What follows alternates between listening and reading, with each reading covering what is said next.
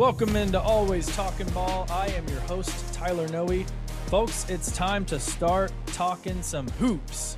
Yes, that's right. We're going to talk some college basketball.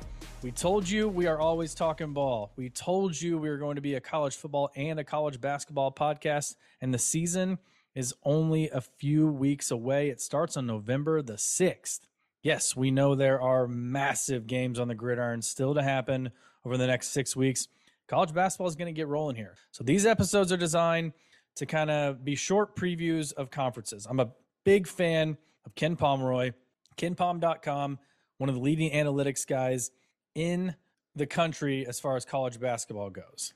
So we're going to go and base off of his rankings for each conference. Now, the way college basketball works, it's a little different than college football.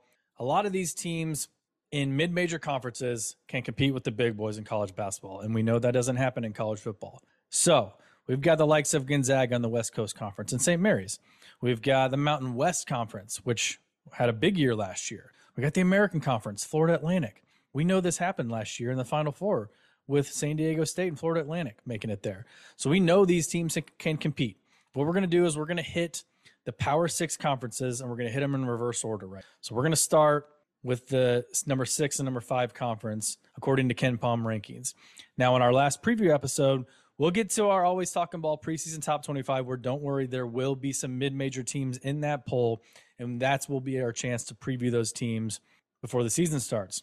And then, obviously, as the season goes on, I guarantee you we will talk about those teams a lot more. So let's start off with the team that Ken Pom has 6th, the Atlantic Coast Conference.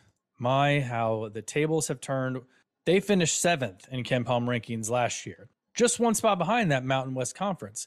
Ken Pom's been doing this since 1997, and that is the lowest that he's ever ranked them at the end of a season. This is the ACC we're talking about. They've got some blue buds in this conference, and we've got to start with one of them. We got to start at the top, who everyone thinks is going to win the ACC, and for good reason. And that's the Duke Blue Devils. Love them or hate them, they're at the top of the ACC again in the preseason. They return 5 of their top 6 scorers from last season. Kyle Filipowski, ACC preseason player of the year. Huge surprise when he turned down the NBA and he came back for another year. He averaged 15 and 9 last year. Jeremy Roach, we run on the point. Tyrese Proctor could have went to the NBA. He's back.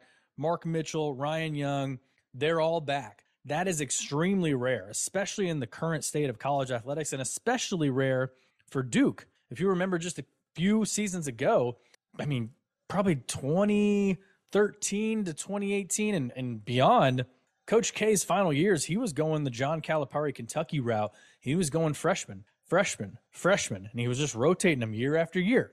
So it's not like they aren't bringing in freshmen. They brought in the 2nd overall class, according to 247 Sports. So this is quite possibly the most talented roster in college basketball. We'll see if they can back it up. They're going to have some tests in the non-conference. They get Arizona. They get Michigan State. They have a true road game at Arkansas. Think about that. Duke in non-conference going on a true road game. Granted, it's in the new ACC SEC Challenge, so the conferences tell them to play on the road, which is basically all they did in the Big Ten ACC Challenge. And then they get a date with Baylor. So they're going to be challenged, obviously, before they get to ACC play. Next on the list, we got to talk about the North Carolina Tar Heels. What a difference a year makes. Last year at this time, North Carolina was just tabbed the preseason number 1 team in the country. They had returned 4 starters from a team that lost in the title game to Kansas the year before. Now, fast forward 1 year later to today, they are a huge question. They finished 20-13 last year. They missed the tournament. Obviously, we all saw the Caleb Love saga. Michigan didn't take his transfer, but he's gone. He's gone from UNC. They do return RJ Davis. He'll figure to factor in a lot heavier, now that Caleb Love is gone. And they return Armando Bacot, another big player in the ACC Conference Player of the Year race. He averaged 16 and 10 last year. He's just an absolute monster on the boards. Likely taking Caleb Love's place, running the point, 5-star freshman, Elliot Cadeau. Most of the pundits out there are tabbing him to be the ACC Newcomer of the Year. He's poised to take over, the job as a starting point guard, and he's just one of the few true floor generals from the last recruiting class. Hubert Davis is going to be able to plug and play him, and they haven't had a point guard his caliber in quite some time. So he reclassified from 24 up to 23, and he finished as the number 12 overall prospect. Moving on next, we got to talk about Jim Larenega's Miami Hurricanes. We mentioned them in that magical run to the Final Four. They could do it again this season, and they might be better this season than they were last. They should be stronger than an NCAA 5 seed. They obviously lost Isaiah Wong, but they returned Nigel Pack, Norshad Armir, and Wooga Poplar from that Final Four team. Matthew Cleveland even transferred over from Florida State in conference. He averaged 14 points and 7 rebounds a game at Florida State last year. So they're going to be looking to make some noise actually in the regular season this year. But Jeremy Larinaga just works his magic down there in South Beach. I'm not sure why he would ever leave anywhere else, but he should be able to replace most of the production that he lost at the guard position last year. They're going to get tested a little bit in the non-conference schedule. They get to play Kentucky, and then they have a date with Colorado, which we'll talk about a little bit later. Honestly, that's kind of it for the ACC. There's a reason they're the number 6 conference in the country. You look at teams like Virginia. Everybody's going to wonder what Virginia's like with Tony Bennett.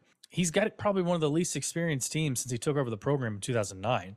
Reese Beekman is back, but he's the only player that came back that played at least 22 minutes per game last year. They lost 5 of their top 7 players: Armand Franklin, Kihei Clark, Caden Shedrick transferred, but they really need big year 2 jumps from Isaac McNeely. They got a big, transfer, Jordan Minor from Merrimack. Jake Groves came over from Oklahoma. He didn't bring his brother Tanner, so just Jake's there. One team I'm looking at, if you're looking at any DraftKings odds out there, any gambling odds for ACC title odds, one of the teams I like possibly to throw a little, shot in the dark at, Wake Forest at 40-1. This could be the year that Wake gets back to the NCAA tournament. They have not reached the round of 64 since 2010, but they got a former 5-star in Hunter Salas. He transferred in after playing 2 years at Gonzaga. He came off the bench. He should have a larger role on this team. Obviously, they returned 3 starters from last season: Andrew Carr, Cameron Hildreth, and Damari Monsanto. So they're looking, Steve Forbes is looking to get them back. Obviously, the reason that the ACC has been down the past couple of years is just teams like Florida State, Syracuse, some of those staples have not performed like they did in years past. Leonard Hamilton is due for a bounce back. That was a 9-23 season last year. That was rough. Syracuse, obviously, it's been a long time since anybody other than Jim Boeheim was on the sidelines for them. It's 47 seasons.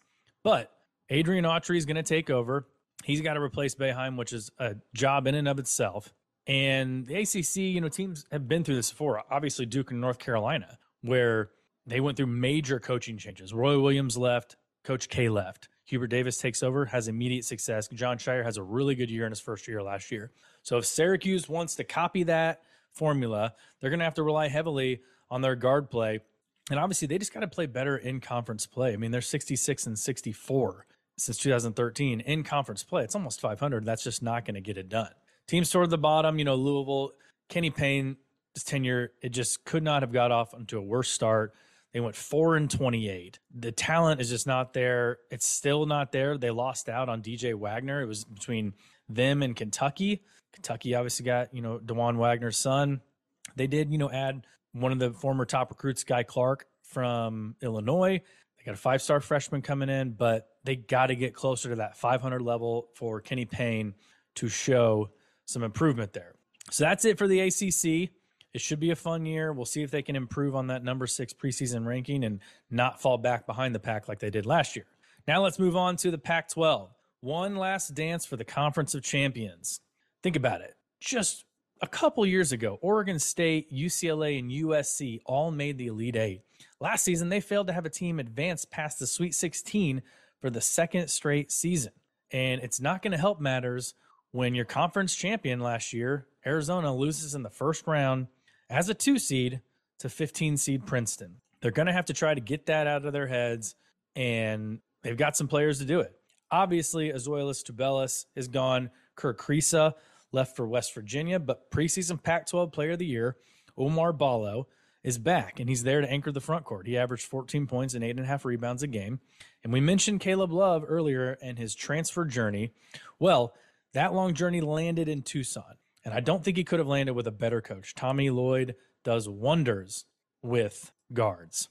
But obviously they're coming off of one of the biggest upsets in NCAA tournament history. Anytime a 15 beats a 2. But Kylan Boswell is back. He should have a bigger role this season. Obviously Ballo down the middle. But, they've got to ensure that defense. They've got to tighten up. They allowed the most points in the Pac-12 last season per game. And they just got to put that Princeton loss behind them and march forward. And I think Tommy Lloyd is obviously a great coach, comes from that Mark Few Gonzaga coaching tree. I think he'll be great. Non-conference, they are looking at a date with Duke, Michigan State, a couple Big Ten teams in Wisconsin and Purdue, and then they get to play Alabama. So they are looking at a nice non-conference schedule to beef up, before they get to Pac-12 play. Second, we got to talk about USC. They landed the number 2 recruit in the country, Isaiah Collier. He's an absolute facilitator with the rock. Now, they already have Boogie Ellis at guard, who averaged 17.7 points per game, so they should pair well together. They figure to have the best backcourt in the conference and one of the top 5 backcourts in the nation. Dennis Robinson, DJ, he transferred in from Washington State. We'll see if he can rebound like the worm. And who could forget about Bronny James? Of course, the son of LeBron James, he was already going to get a ton of attention. This past summer during practice, he suffered a cardiac arrest on the court. So obviously, thoughts and prayers are with him and his health first and foremost. But we also all want to see him on the court. We want to see what he is like on the court. And those are big shoes to fill when your dad is LeBron James. Status is still TBD for the season. So we'll see if he can play game 1, because they're one of the teams that opens up November 6th, opening night of college basketball. They play Kansas State on the first night in Las Vegas. That's one of their marquee matchups. They also get Gonzaga and Auburn on the schedule as well. Let's go to the other side of LA. UCLA is turning over a new leaf. Jaime Jaquez, Tiger Campbell, freshman Amari Bailey's gone. They're no longer there.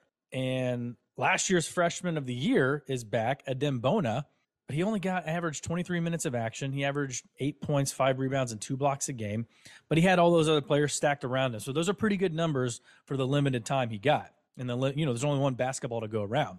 UCLA and Mick Cronin, they welcome in 7 freshmen, including 7'3" Ade Mara, who, from what we've heard over in Europe, he's as talented a passer as he is a scorer. Now, the competition's not quite the same over there, so we'll see how he handles that. Obviously, he's a freshman, going to have to grow a little bit.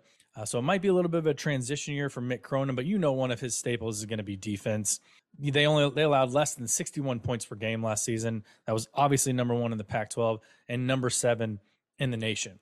So UCLA is going to be there. Their non-conference schedule, they get to play in the Maui Invitational. And if you haven't seen the Maui Invitational bracket, go look at it right now. They open up with Marquette on their side of the bracket. Then they'll get the winner of Chaminade and Kansas, so probably Kansas. The other teams on the other side of the bracket, Purdue opens up with Gonzaga, and Tennessee opens up with Syracuse. So if they can advance, that will be 3 marquee games that they get to play in right there. And then Villanova, Ohio State, and Maryland are also on the non-conference schedule. So that's what these Pac-12 teams need to do. They need to beef up that non-conference play. So when you get to Pac-12, you're rated higher, and you can start beating up on everybody and, strengthen that conference overall, get more than, 3-4 teams in the tournament like they have in the past couple of years. Again, looking at long shots who might provide the most value on the board. If you want to throw a shot, look at Colorado at 7-1. I know we've talked a lot about the Colorado Buffaloes, thanks to Deion Sanders and the football team, for the past couple months. Now we're talking about Tad Boyle and the Colorado Buffaloes basketball team. He probably has his best roster since taking over the program in 2010. Coming back is Tristan Da Silva. He averaged 16 points per game, 5 rebounds a game. In the transfer portal, they landed TCU big man Eddie Lampkin Jr. We all remember him. He was big for them a couple years ago. Last year, left TCU under some questionable circumstances. But Colorado, get this, they're also bringing in their highest rated recruit in school history, number 4 overall recruit, Cody Williams. He's a brother of NBA player Jalen Williams, and he's expected to play off the ball next to their veteran guard KJ Simpson. So this could be a year Colorado might surprise some teams. Obviously, it's tough to play at altitude, especially when you do those back-to-back games. You play Utah first, then Colorado. Watch out for those games when you get to conference play. They could make a deep tournament run. They've got a lot of talent on this roster. Obviously, you look a little further down, and the reason I think the Pac-12 could possibly sneak, possibly 5 teams into March Madness this year, you look at a really talented Oregon team. They were not up to Dana Altman's standards last year. They played in the NIT. They had some good showing in the NIT, got some guys some really good minutes and good play. And Folly Dante comes back. He averaged 13.4 points and 8.4 rebounds a game last year. Star big man coming back is always a good thing. And then they've got 3 top 40 freshmen coming in. Kwame Evans Jr., Jackson Shellstad, and Mookie Cook. They're all going to be in the rotation because of the fact that, they lost some players to the transfer portal. Most notably, they lost former 5-star recruit Khalil Ware to Indiana. Luckily, they got another 7-foot big man, Nate Biddle. He should see a roll off the bench behind Dante. Biddle had a really good game against UCF in the NIT, so there's potential there for Oregon to get back to where Dane Altman expects them to be. Arizona State, you got Bobby Hurley. They went to the tournament last year. They beat Nevada, took TCU down to the wire. They've got some guys who are coming in. Obviously, the younger brother of Danny Hurley, he saw his older brother, win the whole thing last year. So he's eager to kind of make his mark too. Utah got some big news when Brandon Carlson announced he was coming back. He averaged 16.3 points a game last season. But on the defensive end, he averaged second most blocks per game in the Big 12. So Utah's got some potential there. All these other teams, Stanford, a little bit of a trouble. They lost Harrison Ingram. That's going to be tough for them to replace. Peja Stojakovic's son is a freshman there. So let's see if he can, shoot the rock like his dad could. Washington, they're an interesting team. I don't think they have all the pieces there, but they got Keon Brooks Jr., and he averaged almost 18 points a game last year. He could be leading the Pac-12 in scoring in 5 months. He could be the scoring leader. So Mike Hopkins is looking to go through the transfer portal. They actually got Severe Wheeler from Kentucky to come, play point guard for him. We'll see what they can do. Cal, Washington State, Oregon State. Oregon State has fallen far since that 2021 tournament run. Since they lost to Houston in the Elite Eight, they've won 14 games. They've gone 14-49. They've got such a young roster there. They're really trying, to get some talent in there. But it's Oregon State. Obviously, that program and that athletic program is up in the air right now. So we're not sure what to do. So, again, the Conference of Champions, it's their last dance. And we'll see if they can get, possibly 5 teams into March Madness. And that would be a great season for them, I think. So, again, thank you guys for listening to this little conference preview here. We're going to keep going through them. Obviously, next time we're going to get to the Big East and Big Ten. And Danny Hurley, coach of the UConn Huskies, had some really interesting things to say about the Big Ten or Big East. I've got some really interesting things to say about the Big Ten Conference, being here in my backyard and being an Indiana Hoosiers fan. And then obviously we'll get to the SEC and the Big 12 later on. And then, like I said, wait just a couple weeks and we'll release our Always Talking Ball preseason top 25. We'll talk a little bit about every single school in that ranking, some of the mid-majors, and, maybe even give out some predictions. So appreciate you guys. Keep on the lookout for our college football episodes that are released every Monday and Thursday. Keep subscribing. If you love college basketball and you know someone who loves college basketball, send this preview to them. Give them a little knowledge before the season starts, and we'll see y'all next time.